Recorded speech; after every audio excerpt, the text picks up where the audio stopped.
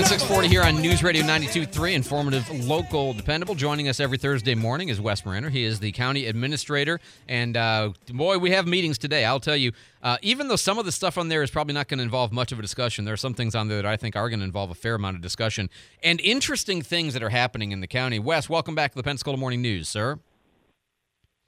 Good morning, Andrew. It's great to be here this morning. Great to have you. I really, honestly, don't know where to start. There are so many things that I do want to talk about with you.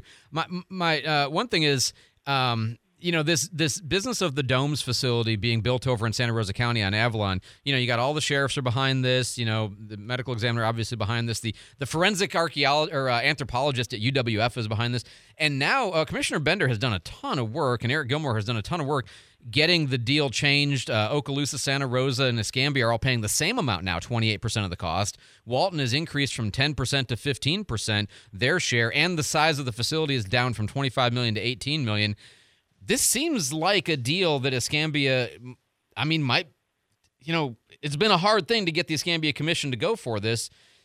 What's your expectation here? Well, like you said, I know Commissioner Bender has put quite a bit of work into it, and just a lot of meetings, and Eric Gilmore has as well. And I think it's a good outcome as far as the local agreement and percentages. So cautiously optimistic, I guess I would say. Okay, and that, it even keeps the that sacred. We'll have a good discussion about it. Yeah, and it even keeps the sacred facility as an alternate backup. So. It seems like everybody gets something they want out of this, including the people on the board who had been opposed to it. Commissioners May, Burgosh, and Berry. But as you say, they're the board; they get to decide, right? That's right. We'll see where it goes. The pedestrian and roadway safety ordinance change that you guys are going to look at in a public hearing today is, the city is doing something similar. Now, I think everybody understands that there's a panhandling dimension to this. I know you guys can't really present it that way and have to talk about it a little different way for all kinds of appropriate reasons. The one thing I just wanted to ask you about is we talked to D.C. Reeves yesterday. I talked to D.C. Reeves yesterday. There I go, violating my own rule. I talked to D.C. Reeves yesterday, and the city is doing this not by targeting the place the person is standing as a 6-foot or larger median, but by targeting interaction with the car. So if a person is engaging with the car, even if they're standing on the sidewalk or on a grassy area like at I-10, the access roads or something like that, I-110, that would be prohibited. I know it's late in the game for you guys to change, but is there any chance? It seems like that is probably more effective than the county approach. Do you have any perspective on that, or whether you guys might look at the city's version instead of your version? I'd say it's tomato. I think we're kind of saying the same thing. And, if somebody's, like, I think we've talked about this before, somebody's standing on the sidewalk and they're holding a sign, well, they can do that. Right. Now, can they walk out to the cars, and can they start screaming and hollering at the motorists as they're sitting at the traffic light? What other kinds of behaviors? I think that's going to be a problem for them. And I tell you, this week I've been 3 different times where folks are just in the roadway driving lane or in the turn lane, just really acting up. But I think we're kind of saying the same thing.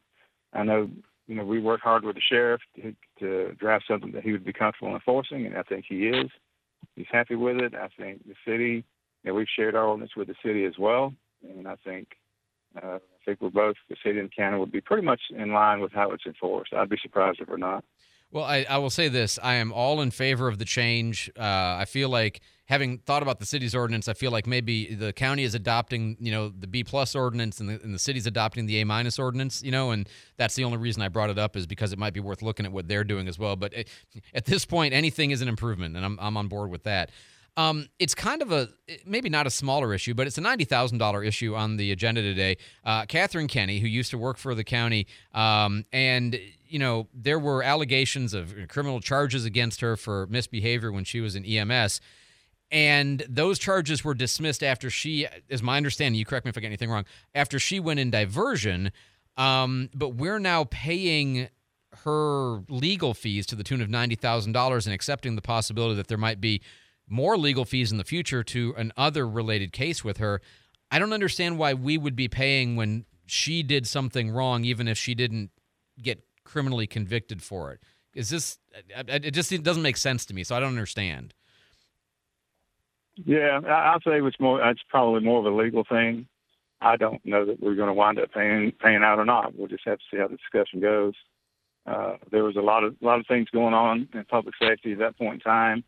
Quite honestly, a lot of them I'm still not all that familiar with because I wasn't involved in it. But we'll just have to see where it goes. I know there's varying opinions. So what I would say to that is, I understand both sides of the argument. Yeah, maybe it's a good legal strategy. No, it's a terrible legal strategy. I can see it both ways, and we'll just have to see how the board goes. All right, well, as I say, I'll look forward to that conversation. I think that one might be a relatively robust one. We'll see. Wes, we are doing a thing that I support fully, which is we're buying a whole bunch of equipment, a bunch of trucks. By my count, I think we're getting a 1F350, 3 F250s, 2 F150s, 3 Expeditions, a grapple truck, and we're also buying 10 dump trucks. But this is part of your brilliant deal from earlier in the summer where we were able to auction off some old ones and get some new ones for the same price. I mean, that's just cool stuff. But also 9 new low-floor ADA-compliant minibuses for ECAT. And when I saw that, I didn't know, because you and I have talked so much about ECAT. Is this part of the shift from a large, old-style bus to a smaller bus, a more nimble ECAT? It is. It's part of the start of the shift, and we have some meetings coming up. Of course, we always have meetings coming up with the various departments, but with Rodriguez and putting some strategies together to enact some of these smaller vehicles and get some of these larger vehicles off the road. I'm highly in favor of that. Something we've been looking at and striving for. Did the analysis, and there's so much more benefit to getting the larger vehicles off the road. Ridership. And maybe on some routes it's there, and maybe some routes it's not. But then your maintenance costs, your fuel costs, and all of those things play into it to where it really makes you a little bit more efficient and leaner and meaner, if you will, in our approach to mass transit. Hey, if ECAT is moving to a smaller, less expensive, more fuel-efficient, and more adaptive fleet, you know me, I'm all in support of that, so that's great stuff. We got the Casino Beach changing rooms are going to be paid for, or the idea here is that that's going to be designed or taken care of today. A digital welcome board for NASP Pensacola. This looks kind of interesting. This is what to give people information as they're turning in onto the base. Is that right?